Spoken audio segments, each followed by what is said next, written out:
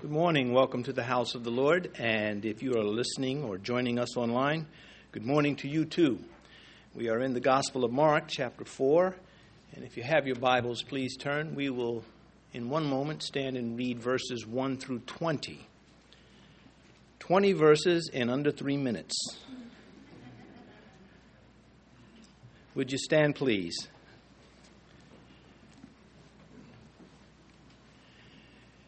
And again he began to teach by the sea, and a great multitude was gathered to him, so that he got into a boat and sat in it on the sea. And the whole multitude was on the land facing the sea. Then he taught them many things by parables, and said to them in his teaching, "Listen, behold, a sower went out to sow. And it happened as he sowed that some seed fell by the wayside, and the birds of the air came and devoured it. Some fell on stony ground where it did not have much earth, and immediately it sprang up because it had no depth of earth. But when the sun was up, it was scorched, and because it had no root, it withered away. And some seed fell among the thorns, and the thorns grew up and choked it, and it yielded no crop. But other seed fell on good ground and yielded a crop that sprang up, increased and produced some 30-fold, some 60, and some 100. And he said to them, He who has ears to hear, let him hear. But when he was alone, those around him with the 12 asked him about the parable. And he said to them, To you it has been given to know the mystery of the kingdom of God. But to those who are outside, all things come in parables, so that, seeing they may not perceive, and hearing they may not hear, not understand, lest they should turn and their sins be forgiven them. And he said to them, Do you not understand this parable? How then will you understand all the parables? The sower sows the word. And these are the ones by the wayside where the word is sown. When they hear, Satan comes immediately and takes away the word that was sown in their hearts. These likewise are the ones sown on stony ground, who, when they hear the word, immediately receive it with gladness. And they have no root in themselves, and so endure only for a time. Afterward, when tribulation or persecution arises for the word's sake, immediately they stumble. Now these are the ones sown among thorns. They are the ones who hear the word, and the cares of this world, the deceitfulness of riches, and the desires of other things enter in, choke the word, and it becomes unfruitful. But these are the ones sown on good ground, those who hear the word, accept it, and bear fruit, some 30-fold, some 60, and some 100. Please be seated. You say, that was long. Well, it wasn't to them when he spoke those words, and I don't think it is so long to us either. The sower, that is the title of this morning's message, the one that sends out the seed. And of course, it is the hope of this pastor that as we consider this passage of Scripture, we reacquaint ourselves with what is involved in sharing the Word of God and what we face. Going back to this story, in the previous chapter, Jesus did not budge off of ministry because of family concerns that really were not justifiable concerns. And having put family interference in its place, he continues to do what he had come to do, among other things, and that is preach the word. He goes lakeside to continue to build up the people, to give them things that they need desperately, that they've not heard before, and they've never heard it coming from one such as him. And so looking at verse 1 again, and again he began to teach by the sea, and a great multitude was gathered to him, so that he got into a boat and sat in it on the sea, and the whole multitude was on the land facing the sea. Well, with the lake behind him, it provided a natural amphitheater for him, And the acoustics being as remarkable as they were, he needed no microphone. Everyone could hear him. And this is something that when you go to Israel, Bible teachers like to point out when you get to the lake of Galilee. Verse 2, then he taught them many things by parables and said to them in his teaching. And we pause there. Mark, of course, emphasizes the Lord's emphasis on teaching, because the alternative to not being taught is ignorance. And ignorant Christians are a delicacy for Satan and a tool in the hands of the world to attack Christ. And so we have this opportunity in this country and many countries where the word is plentiful, but not all places on earth can just find the Bible at their fingertips. Do we avail ourselves of this blessing? Well, his parables, sort of like window panes. You can go up to it and you see a reflection. You can see your reflection. You can see the reflection of others. And as you move closer, you see beyond the reflections, and you see actually into the inside. And there, God's vital truths are more visible. What God has to say about himself and what God has to say about people are clearly seen in the parables if the Spirit be guiding you. If you don't want to know what it's saying, if you are resisting, then you will not receive it. What we discover about parables is that we don't judge parables. They judge us. They get very personal. And the interpretation of parables, all of them, must be consistent with what the whole Bible is teaching. And that will help us to understand what Christ is saying. Now here the Lord, he intended that his listeners see themselves in the story. And he's going to do this whenever he gives a parable. That we see ourselves in life. And we begin to ask ourselves, who am I in this story? Jesus, for example, telling the story about the Pharisee who was very proud and self-impressed with himself. I tithe, I fast, I do everything right, unlike this tax collector. And then the tax collector he mentioned, of course, was so ashamed of himself I couldn't even look up, and he just prayed, Lord, forgive me. And so in that little story, you say to yourself, who am I? Am I the Pharisee? Or am I more like the tax collector, whom the Lord said went to his place justified, blessed by God, you might say. And so we consider what role we play. Is it good or not? If it is not, what do we do to get it right? And if it is good, we praise the Lord and we work hard to protect that. So here we have this truth in story format that's like an X-ray. It gets to see something that's on the inside. Another nice thing about parables is that they retain doctrine, teachings for every age. They don't fade. Here we have one concerning a farmer. So many people know nothing about a farmer, but they know about just throwing seed out, and some of it growing and some of it not growing, and so it speaks to everyone. And again, we look at this and we say, if I'm in this parable, and the Word of God is falling on me, how am I responding to that Word of God? Am I the wayside path beaten down, or am I the rocky soil that for a moment there I get it and I'm happy with it and I begin to show life and then I wither away and die? Am I a weed, a patch of weeds and thorns, and the Word falls on me and I choke out the Word because I've got other interests? Or am I the fertile soil? There's nothing wrong with the seed. In all of these, the seed is fine. It's the soil, it's the ground, which is metaphor for the heart, the human heart.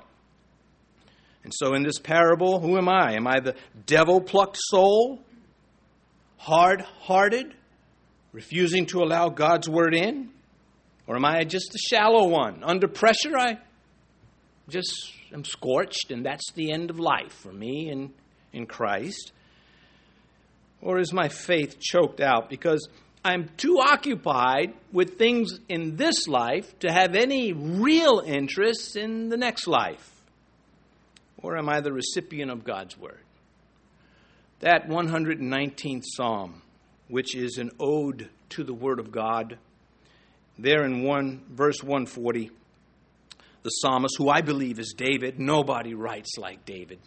I mean, if anybody else could write the 119th Psalm, we would have other psalms by them. His name is not on it, but his personality is all over it. Your word is very pure, therefore your servant loves it. You've got to love it. You cannot have a nonchalant relationship with Christ.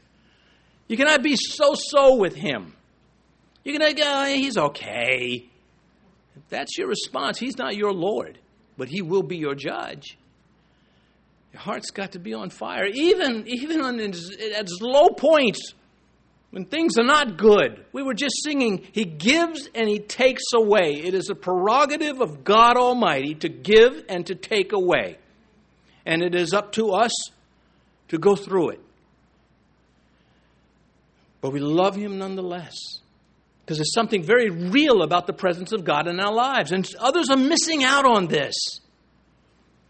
Unbelievers can go through life. They can face hardship, loss, grief, pain.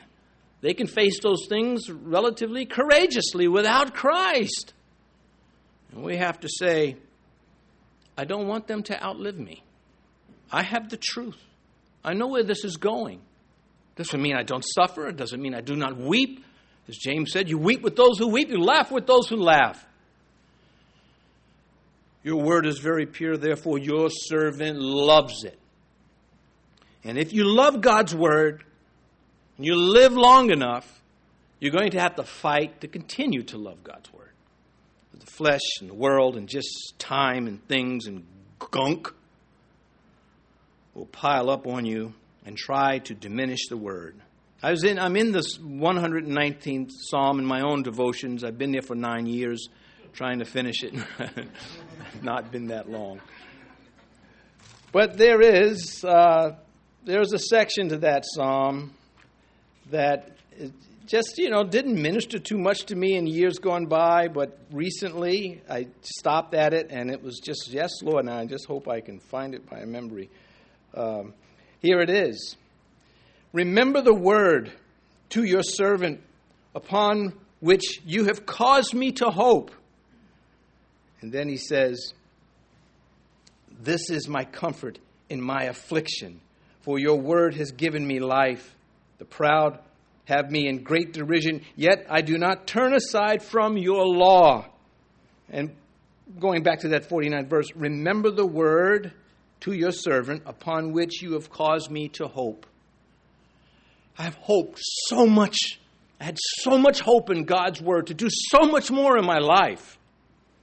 And it hadn't happened. And yet I still love his word. I still have the hope, and I'll settle for what has happened. What can Satan do against that? Not much.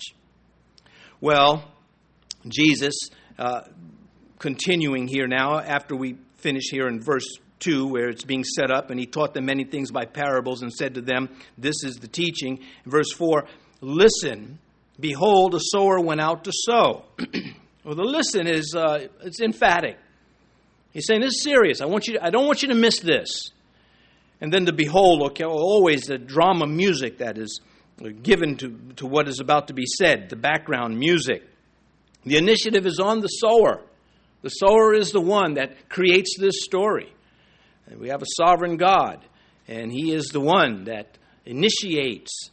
It's a familiar picture for his audience, not so much for us, but we know enough to be able to follow the story. Verse 4, and it happened as he sowed that some seed fell by the wayside, and the birds of the air came and devoured it.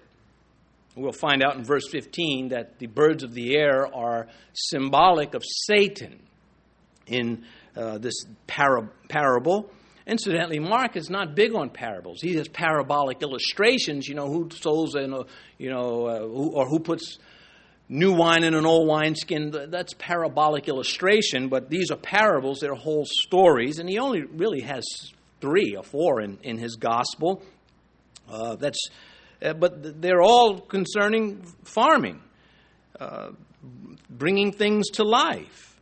Well, the ground, again, and metaphorically, it's the heart. Now, the wayside, that's, people would all often make a trail through the farm fields. They were so big, you couldn't walk around them, so people just cut through them, and there would be enough traffic, you would mat down that section. It would be compacted. And that would be the wayside. Sometimes they were on the perimeter of the field. We're accustomed to that. Drive out into the country, and the road is right between two fields oftentimes, one on the right, one on the left. We just use asphalt nowadays. They just use their feet.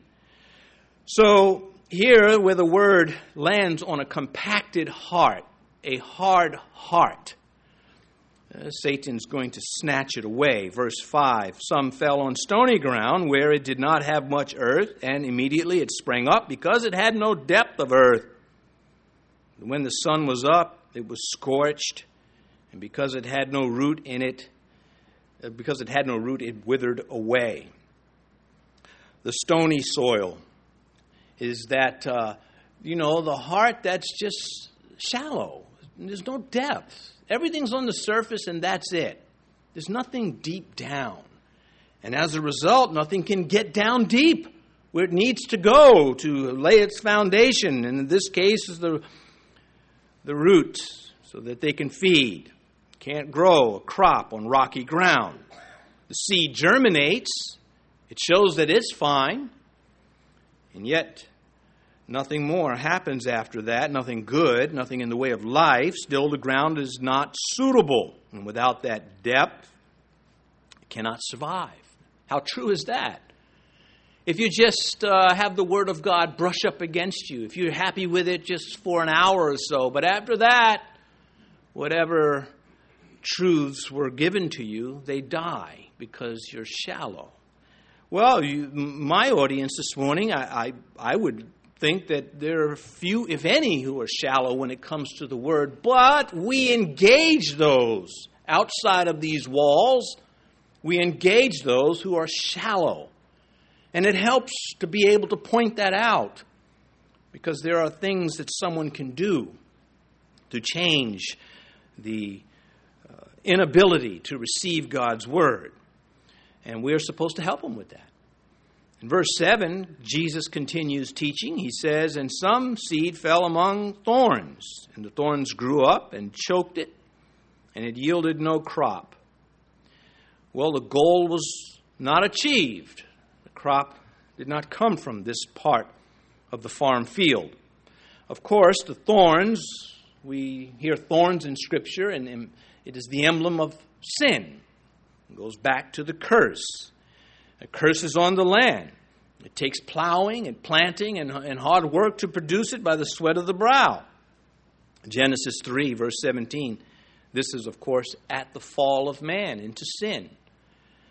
Free will had to be tested. Maybe, again, you younger Christians, you have to be tested. Right now, it's mom and dad's religion. And Satan's going to come along and say, is it yours? Do you really love the Lord? Is He yours or not? And He's going to do that by bringing things your way that Christ condemns. Well, Genesis 3:17, this is a microcosm of what happened, what happens even now. Then to Adam He said, God speaking to Adam, because you have heeded the voice of your wife. Pause there, men. I don't ever listen to my wife because it's biblical. And have eaten from the tree of which I commanded you, saying, you shall not eat of it. Cursed is the ground for your sake, and toil you shall eat of it all the days of your life. Both thorns and thistles it will bring forth for you. And of course, the crown of thorns placed upon the brow of our Lord, emblematic of the sin and the curse that fell upon Him for us.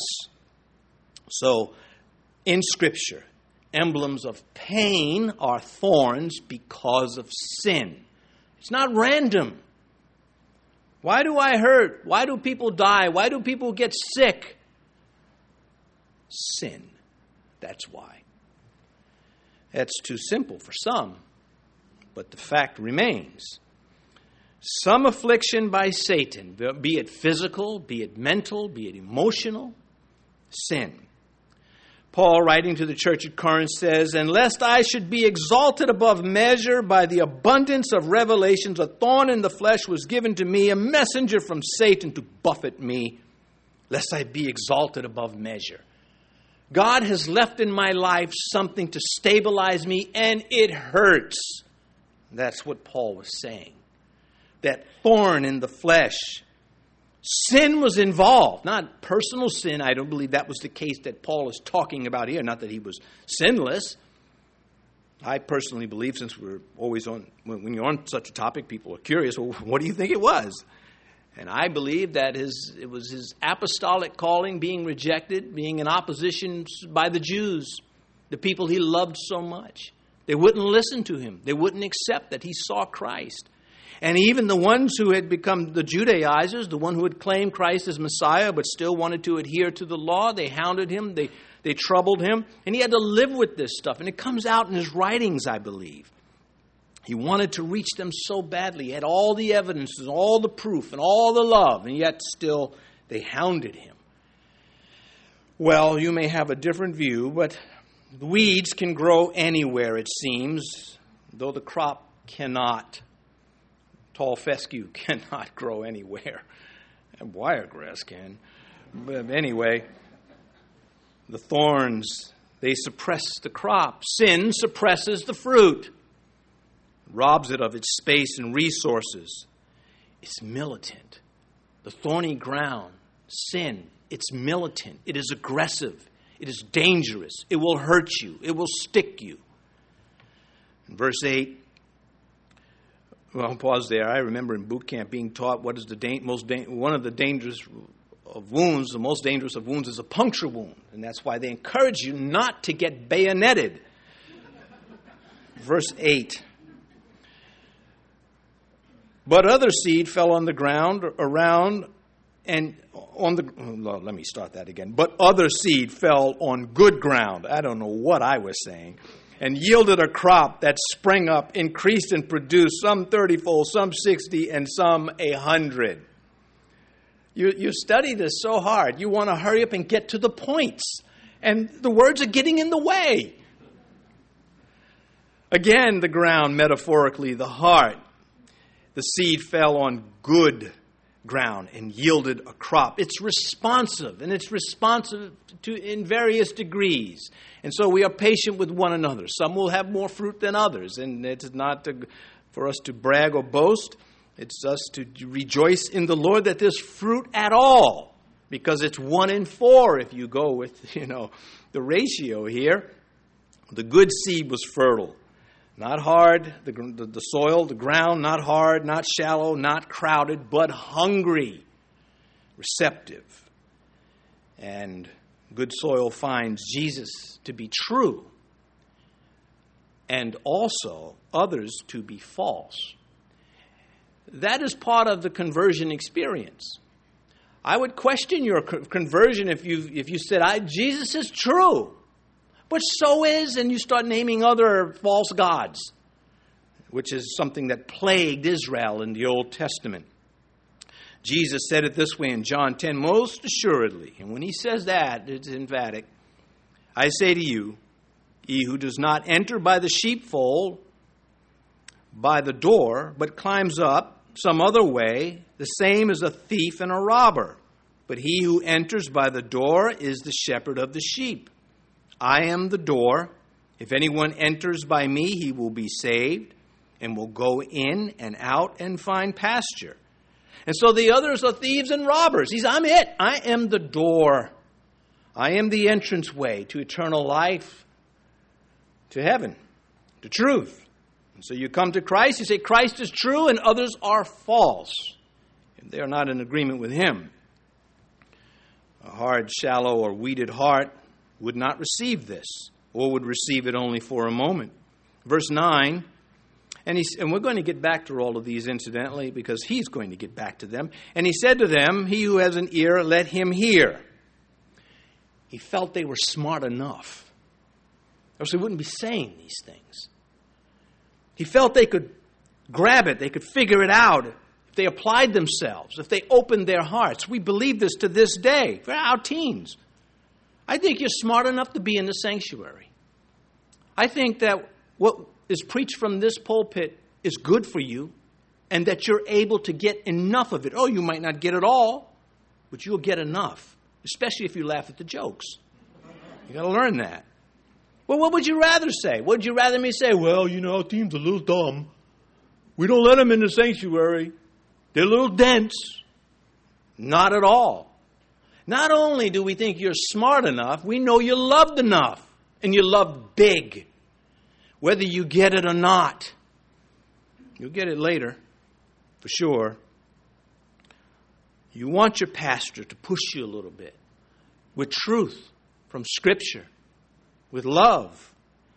And you want to be blitzed by preaching from time to time. Because your flesh needs to be smacked down. Where else are you going to get it? Texting each other? That ain't going to happen. So you come into the house of God and you sit with us. We don't want you isolated away from us where you can just acting like you love it. We want you here with us. We want you to be on the wall with us. We want you to be in formation with us now and forever. You got to work by the sweat of your brow just like the rest of us. You think life is hard? Wait till you get my age. Well, you don't have to wait that long. So be honored that the God of heaven has put you in a place where you can receive the word. Now, how's your heart going to respond to that? He who has an ear to hear, let him hear. Verse 10, but when he was alone, those around him with the 12 asked him about the parable. You see, let's go back. And teens, I'm not picking on you. I am rooting for you and fighting for you. Because I know what that punk, the devil, wants to do to you. And the only way to intercept him is to intercept him with truth in the Spirit. And whatever I say to you is applicable to adults too. When he was alone, they asked him, if you don't understand something, ask. Here's the template for it. And when he was alone, those around him with the 12 asked him about the parable. The key is they were with Jesus. If they were not with Jesus, they could not find out. They all understood the farming and the sowing. They all got that part. What's the point, Jesus? What does it have to do with God? What does it have to do with me and God? What is the spiritual application? That is their question. And so he has a sort of a mild rebuke. It's more like a challenge built into his answer. We don't have his tone, but we know him. We know how he talks to us. And so it's safe to say his tone was relatively mild, or just very mild. And he said to them, to you it has been given, verse 11, to know the mystery of the kingdom of God. But to those who are outside, all things come in parables. It's given to you. If you're sitting in a church where the word of God is preached, you're being given God's word. To whom? To all who desire to be with him. You got to love him. You have to love the Lord. And if you don't, just ask. Invite him. Now he says here, to you it has been given to know the mystery of the kingdom. Well, what is the mystery? Well, in Scripture, a mystery is something God has revealed but veiled at the same time to be unveiled at a later time, at a proper point in time. The church is preached in the Old Testament, but it's veiled. Not until you come to the New Testament apostles in Christ is that veil lifted away. And it wasn't done instantly. The church sort of evolved out of Judaism, out of the synagogues. And we see the church in the Old Testament. We today, looking back with the believers in the days of Christ, they saw no such thing. And Christ mentioned the word church, the ecclesia, the called out ones. They didn't see it as we see it now.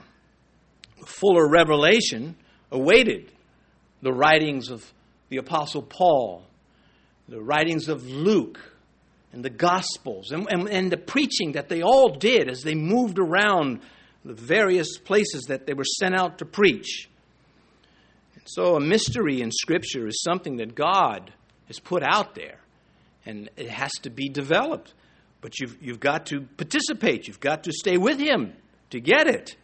He says, but to those who are outside, all things come in parables.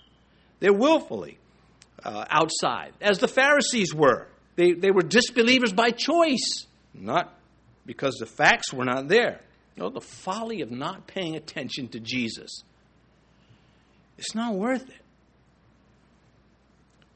It's better to surrender to Him and listen to Him, and to expose the hardness of those who are around in those days and these days too.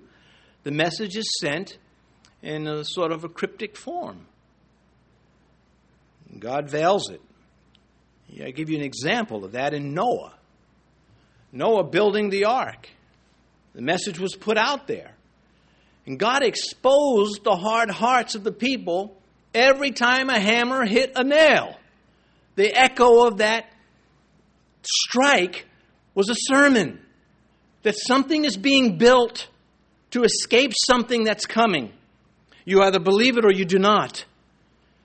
And they rejected Noah. And they had nothing to reject about Noah. Noah lived differently from him. He was a righteous man, the Bible says.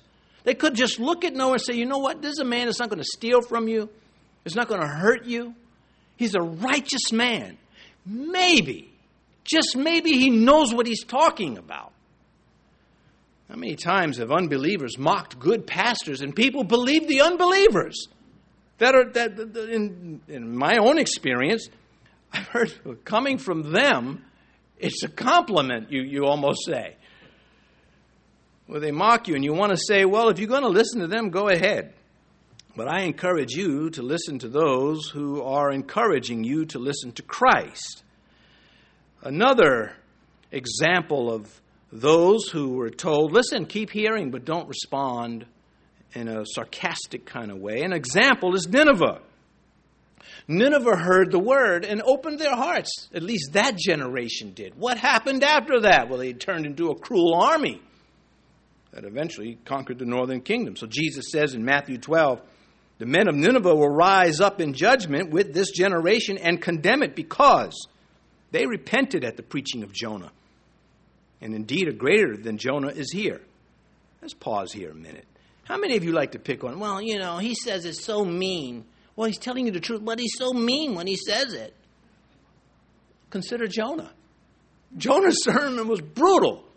Nineveh's going to burn 40 days. That's pretty much what he said. And they repented. They didn't say, you know what, coming from a Jew too, we don't want to hear this. You mean? They listened to what was being said and they avoided the judgment.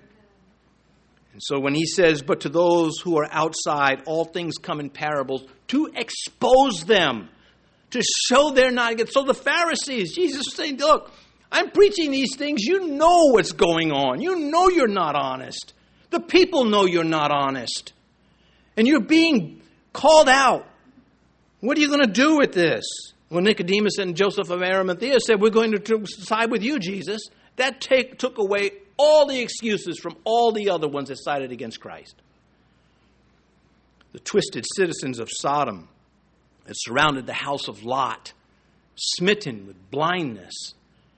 And yet, they had an opportunity to avoid the brimstone that was coming. You would think they would say, okay, wait. This is something that's off the chart. Who did this to me? And why? No, they continued in their sin. These are facts. These are illustrations. These are exposing human behavior when its heart is hardened towards God's word. Those in Jesus' day saw the most awesome miracles ever. And they didn't see one or two. They saw so many, they lost track. It began to be expected when Jesus was around, somebody was going to get healed. A miracle was going to take place. And yet, some still accused him of being in cahoots with Satan. and perished in their blasphemy. Truth was a mystery to them because they did not care for it. That's who truth is a mystery for. God knows those who want it. He doesn't give us all the answers immediately. Too much information, but He gives us enough. Verse 12, so that seeing that they may see and not perceive, and hearing that they may hear and not understand, lest they should turn and their sins be forgiven them. Sarcasm, straight out, because we know the Lord is long-suffering, willing that none should perish. God gave His only begotten Son, that whosoever should believe in Him would not perish. And many other verses that preach this. He is quoting Isaiah at the time of Isaiah's big calling. God said, who shall I send? You know, Isaiah said, I saw the Lord high and lifted up, a train of His robe filled the temple. Just awesome. And he said, who shall I call? Who shall I send? Isaiah said, send me. And God said, okay, here's your message. And it was a negative message. It wasn't, God loves you and everything's going to work out for you. Well, it will if you love God back. But if you don't, there's a consequence. And so God says, this is what I want you to tell the people. Keep on seeing. No, just keep right on seeing and don't respond. See what happens to you. And so those who sit and hear sermons warning them of the judgment to come, hearing sermons inviting them to receive the grace of Christ, and then they thumb their nose at it. What is God supposed to do with that? He says, see what's going to happen to you. And they don't like the consequence. Well, then, change teams. It rubs you the wrong way, turn around, face the other way. It's called repent. The world is entering into a similar phase with this increasing apostasy and sin and blasphemy. In our own day, God is exposing them. He's saying, keep on. Don't just keep right on doing that silly thing, or repent. Especially in places where the gospel has been preached. Look at London. You know how many amazing preachers London was blessed with. Before London, take a place like Ephesus. Ephesus had Paul the Apostle, John the Apostle, Timothy, Apollos preached there. It was a hotbed for teachers of the Word.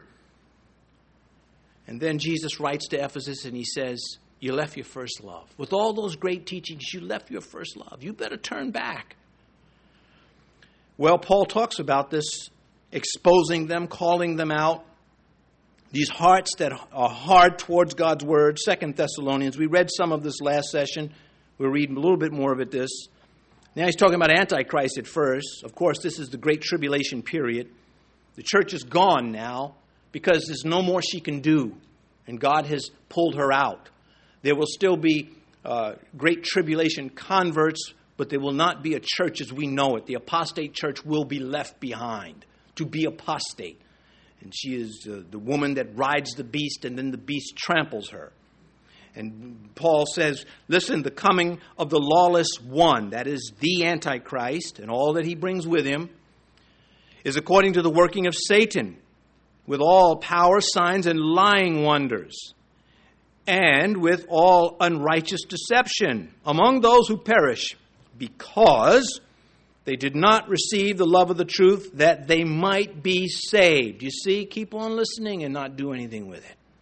He continues, Paul does, he says, and for this reason, God will send them strong delusion, that they should believe the lie, that they all may be condemned who did not believe the truth, but had pleasure in unrighteousness. So in the end, God is still sovereign. He is still in control. He has given them opportunity, and they have blasphemed him. They have mocked him. They have persecuted his servants. And so he says there's a consequence for that. We, the church, the believers, are supposed to be part of the process to rescue people from suffering these judgments. It's happened to us. Somebody was involved in our salvation. God sent someone in some way. I got saved reading the Scripture, but before that, he sent a Christian to look me in the face that provoked me. And the next thing I know, sweet, salvation. Verse 13. And he said to them, do you not understand this parable? How then will you understand all parables? See, there's a gentleness in that. He said, I'm challenging you. I'm pushing you. How come you don't understand this? I don't want to hear somebody say that to me. I don't want to say, how come you don't get it? I want them to say, good boy, you're so smart. You got it on the first try. I never had a teacher say that to me. But anyway, he says, how then will you understand all parables? There's more. He's saying, I've got more for you. Well, they were not philosophers, these men. They were not theologians. They were fishermen, but they were hungry and thirsty for all God wanted to give them. And that's why they're with Jesus, hearing him say this thing. Yeah, it's a little, it's a little unpleasant hearing this, but that's what it takes. If they didn't need these kind of things, he wouldn't have given it to them. All this was changing. Through the parables, more people would be reached. We're going to find in heaven so many people that became believers of Christ when he lived that we don't read about. Parables, they grab the listener's attention. They're timeless. In every age, the parable makes its point. They're easy to remember. When I came up this morning and I announced that the title was The Sower, all of you who've been in Christ a while, you knew right away where this was going. The parables reveal truth to those who are spiritually ready to receive it and exposes those not ready. We don't want to lose that part of the lesson. So two people come to church, two people get hung on a cross. Both of them hear the same message. One submits, the other does not. One goes to paradise, the other does not. It's serious business. You think church is a joke? Some people do. Some think it's a little community center to make them all feel good about themselves. We're here to worship God the way he tells us to worship, and this is part of it. And you don't get it sitting at home on your sofa. You don't get it staying in bed. You've got to come out and get in the trench with everybody else. These parables, they conceal truth from those opposed to Christ, again, to expose it. Solution. What is the solution? Okay, Pastor, I'm sitting here in the church. I'm not liking you too much because you're saying all things I don't want to hear. I want you to tell me my flesh can do whatever it wants to do and Christ doesn't care. I want you to tell me things that I hear out in the world. But I don't want you to convict, rebuke, exhort with all long-suffering and teaching. What is the solution then, Pastor? Hosea chapter 10, verse 12. Hosea is known as the broken-hearted prophet. What he went through in his private life, God went through with his people. And he preached in an area where very few people cared to hear what he had to say. He says, sow for yourselves righteousness. Reap in mercy. Break up the fallow ground. Plow it. If it can't take the seed, make it take the seed. We call it, we amend the soil. He says, for it is time to seek Yahweh till he comes and rains righteousness on you. He makes it personal. Those prophets, man, they were just superstars with the message they had to deliver. Sow for yourselves righteousness, reap in mercy, break up the hard ground, get rid of the thorns, move the rocks out of the way, and plant the right stuff. Verse 14, now he begins to teach them what it means. He says, the sower sows the word. In a single statement, just like that, he made the rest of it plain. That's all he had to say, really, is the sower sows the scripture. I got it. Now I get it. There's certain parts of the heart certain parts of people that aren't going to receive it. I got it. Seeds contain the codes of life. They reproduce after their kind. God set that up back in Genesis. It's not boring reading. It's a fact. It's where everything is going. Seed is not man-made, though we have altered seeds, GMO and stuff like that. We won't talk about that right now. God provides the seed for men to sow, verse 14. And these are the ones by the wayside where the word is sown. When they hear, Satan comes immediately and takes away the word that was sown in their hearts. What happens in hell when a demon finds a human being who doesn't believe in Satan? First, there are 3 cheers. Hip, hip, hooray. He's happy about this one. Then they push the alarm like an alarm for a firehouse, and they rally to that soul. Keep them stupid. Keep them in the dark. If we have any chance of damning their soul, this is going to really do it. You don't believe there's a real devil that hates your guts? Then your heart is hard, and you're not receiving what God says. God says, I believe there's a devil, and I'm telling you there's one. He is called the adversary, the enemy. There's nothing friendly about him at all. If he pretends to be your friend, he's setting you up. And this wayside, again, these common fields, compacted, non-responsive, and what else? Vulnerable. To what? Satan, the birds of the air. Matthew adds, he says, and they do not understand. The seed falls on the wayside. Satan comes to pick it up because they do not understand. Why don't they understand? They don't want to be with Jesus to find out. Nowhere is Satan more effective than where the seed is sown. And Mark, he puts that word in immediately. He pounces. If Satan finds the word just sitting on the surface and not getting in there, he moves quickly. That's what I was talking about. The alarm is pushed and they rally. You know, the angels, they cheer in heaven when there's one convert. Well, hell cheers in hell when they find someone foolish enough to stick their tongue out at Jesus and say, I don't believe it. Verse 16, these likewise are the ones sown on stony ground, who when they hear the word immediately receive it with gladness, and they have no root in themselves, and so endure only for a time. Afterward, when tribulation or persecution arises for the word's sake, immediately they stumble. Nothing again wrong with the seed. It's the ground that it fell on. I think of Orpah in the book of Ruth. The good seed fell on her heart. And yet she went back on her confession to Naomi. At first she said, I'm going with you, Naomi. And then she backed out. But Ruth, fertile heart, stayed in it. Ruth stayed, and we know the rest of the story. These stony ground conversions are in the end no conversion at all. If you're struggling with these truths, I tell you what I do when I struggle. I look to get defiant against wrong things.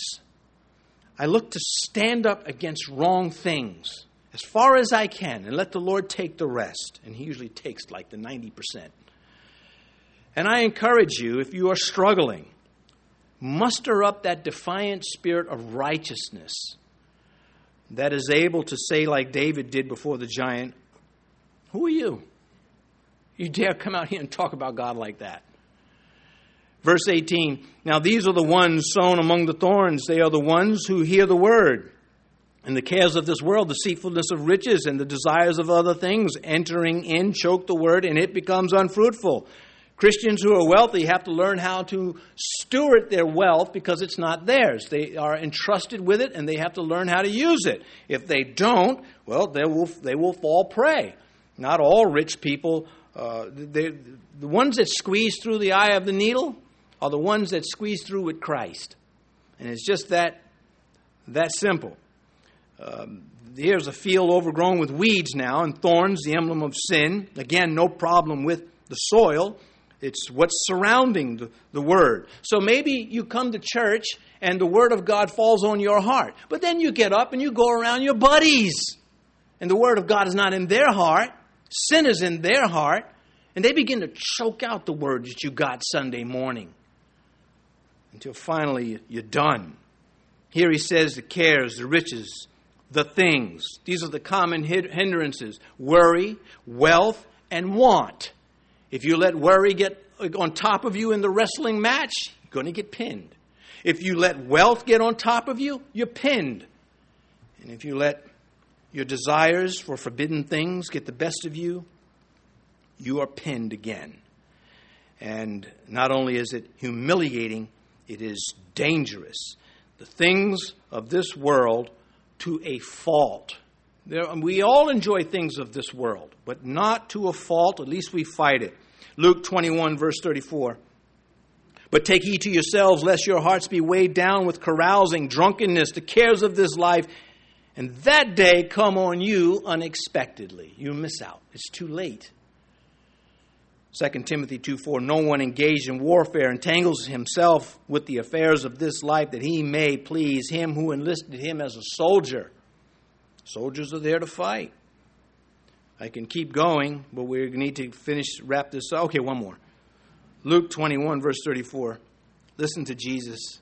He says, take heed to yourselves. Watch yourselves. When my daughter, my youngest one, goes out somewhere around other kids, when she leaves the house, they say, watch your back, Jack. Take heed to yourself. Pay attention to your surroundings. Have fun, but not too much. She's learning. So am I. But take heed to yourselves, lest your hearts be weighed down with carousing, drunkenness, and the cares of this life. Take heed. All right, I actually read that one twice. Verse 20. But these are the ones sown on good ground, those who hear the word, accept it, bear fruit, some 30-fold, some 60, and some 100. Here is where God's word is not trampled. Here is where it is not restricted. Here is where it is not choked out by wants and worry and wealth or anything else. But it is received, it is kept, it is free, it is thriving, it is a crop. It produces something that supports life. It's not enough to be touched by Jesus. You have to remain by Jesus. That's the story of Judas Iscariot, is it not? There are consequences to not receiving the word, as I've been saying. Consequences to not knowing God's word. See, if you don't know God's word, Satan still does. And he will steer you into those valleys where he can destroy you. Mark chapter 12, verse 24, Jesus says to those who were custodians of the law, he says, are you not therefore mistaken, because you do not know the Scriptures, nor the power of God?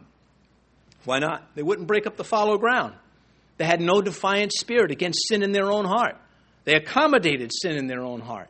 What was important to them was what they decided was important, not what God said was important. Maybe you think that if you side with God, somehow life's not going to be fun. You are a fool if you believe that. Well, I shouldn't ask that way. Because I was about to say, do you know how many Christians walk around moping? Quite a few. But there are a lot that don't. 2 Corinthians 6:7. This is the last of this morning's, then we'll pray. 2 Corinthians 6:7. By the word of truth, by the power of God, by the armor of righteousness on the right hand and on the left. See, that's a defiant spirit.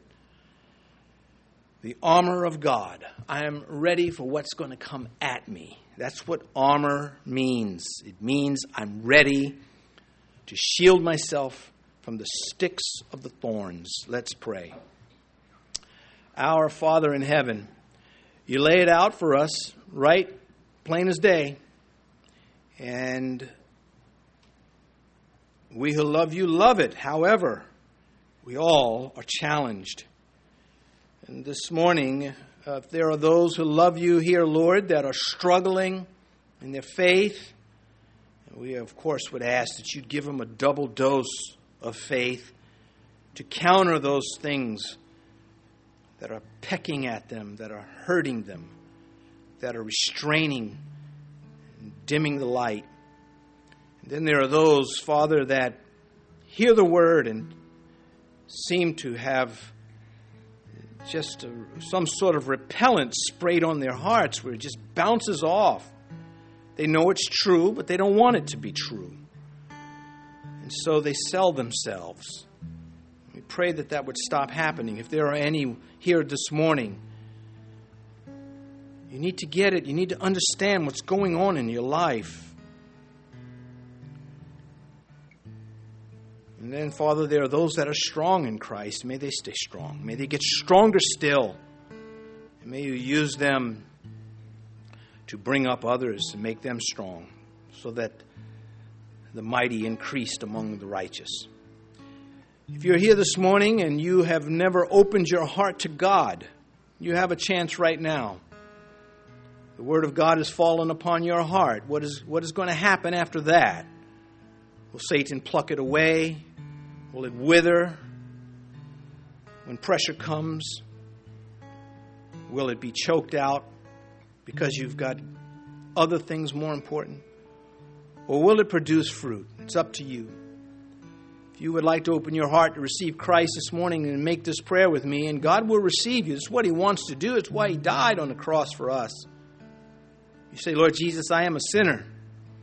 And I come to you, and I turn away from all others, and I come to you, and I ask you to forgive me for breaking your law. There's nowhere else to go. No one else died for me. No one else is good enough to die for me, and no one else is mighty enough to rise again from the dead for me. I ask you from this day forward to be not only the one who saves my soul, but also the one who lords over my life. I give it to you. And now, Father, these things we commit to your hands. In Jesus' name, amen.